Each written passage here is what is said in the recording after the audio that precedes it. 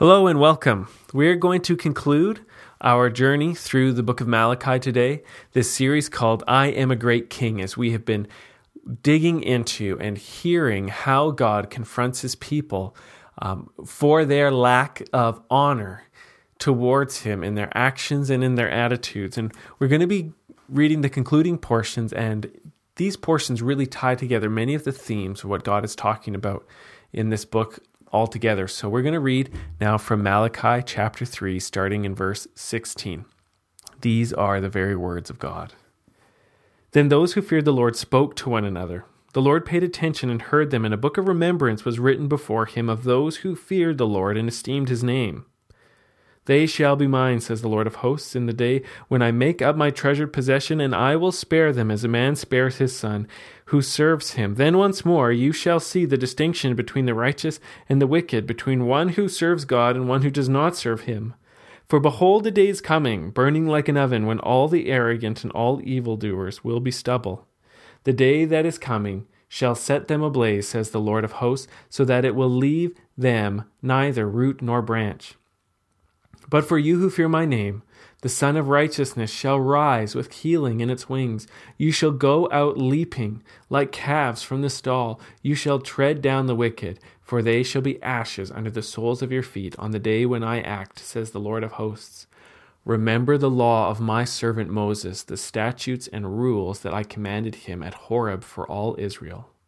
Behold, I will send you Elijah, the prophet, before the great and awesome day of the Lord comes. And he will turn the hearts of fathers to their children, and the hearts of children to their fathers, lest I come and strike the land with a decree of utter destruction. Now, I said a second ago that this talk of these portions of Scripture is going to bring together many of the themes that we've already seen in the book. And so I just want to point them out, okay? This portion that we dealt with today begins with God setting up a book of remembrance. Even though he's been confronting people who have been speaking against him and acting against him, he doesn't want the whole thing to be on just the people who need correction. So instead, he moves into saying, I know that there are people who do honor me. I know that there are people who fear my name. And I know there are going to be people who aren't now doing it, but who are going to repent. And I am going to remember them. He says, those who fear the Lord spoke to one another. Now, you may remember from previous talks that the speech that God is hearing is really impacting him. Earlier, he was saying, I'm wearied by how you're speaking about me. You're saying that I treat evil like it's good, and I'm wearied. And instead, this time, he's not confronting people who are speaking against him. He's going to be looking to people who fear the Lord and then speak together. They're honoring one another. They're honoring the Lord with their speech. They're encouraging one another. They're probably working through the Scriptures. So we see this thing about speech. He doesn't just say the Lord is going to write down the names of the people who remember him and fear him. He says he is going to write a book of remembrance of those who got together to speak faith about me in the fear of the Lord, because they esteem his name. Remember, this whole book is about confronting people who don't esteem the name of the Lord. And then he says, once more you shall see a distinction between the righteous and the wicked, between one who serves God and one who does not. And this brings up the theme from the very beginning of the book where he's saying, I have loved you, and I chose you, and I showed that I loved you, and I chose you by being faithful to you. Even though you stumbled, I raised you up. And he compared Jacob to Esau, who stumbled in unbelief and won't rise again. So we see this theme again. At the beginning, he's saying, I've been faithful to you. I chose you. And again, he's going to say, you are going to notice a chosen people here, a people who serve me, and I will make a distinction between them and people who do not. And then he's saying that there is going to be coming the day of the Lord for judgment. And we dealt with this a few talks ago. People are saying, God doesn't judge. Where's the God of justice? He lets the evil get away with it, whatever they want to. He's saying, no, let's revisit that theme. There is going to be a day of justice, and I'm going to punish everyone who is in unbelief against me, and the people who are faithful to me, the people who learn to honor me, the people who repent of their dishonor and turn to honor, they are going to run and jump like calves jumping out of the stall. They're going to tread down the ashes of the leftovers, of the people who refuse to come to me in faith and honor. And so he's picked up that theme as well.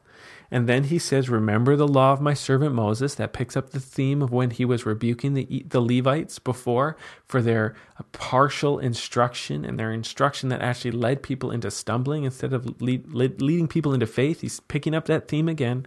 And then he ends with this great promise that is a promise really that is fulfilled by John the Baptist about the Elijah coming to turn hearts.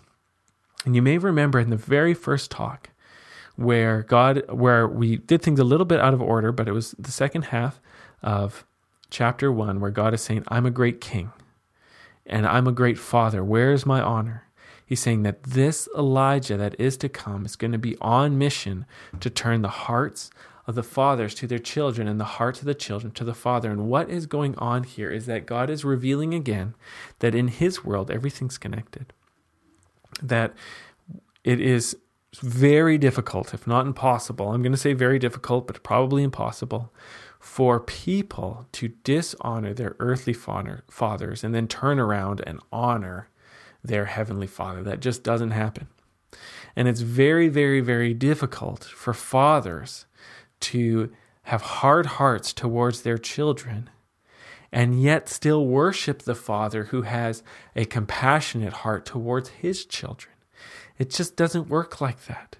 We're God's image bearers. We act like him, are called to act like him.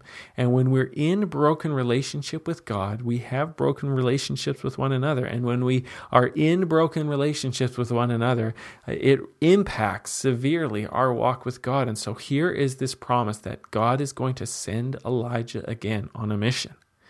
And this mission is the restoration of relationship, of honor-filled relationship between fathers and children.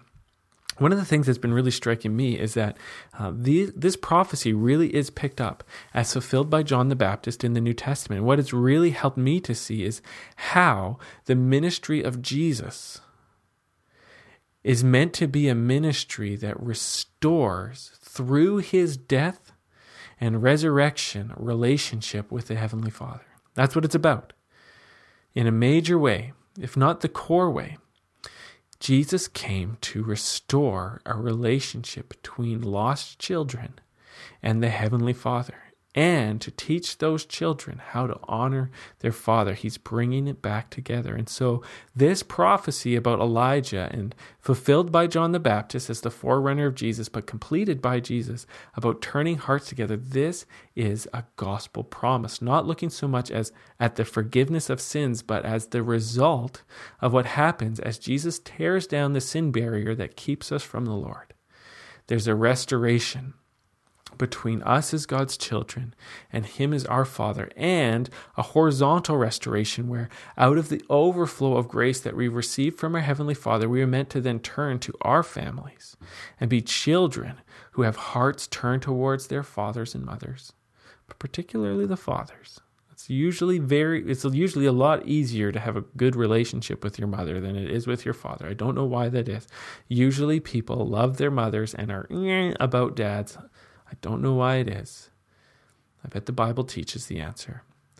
But there's a gospel promise of restored human relationships through what Jesus would do. That's what Malachi's looking forward to at the end of his book. So how do I wrap it up and pull this all together?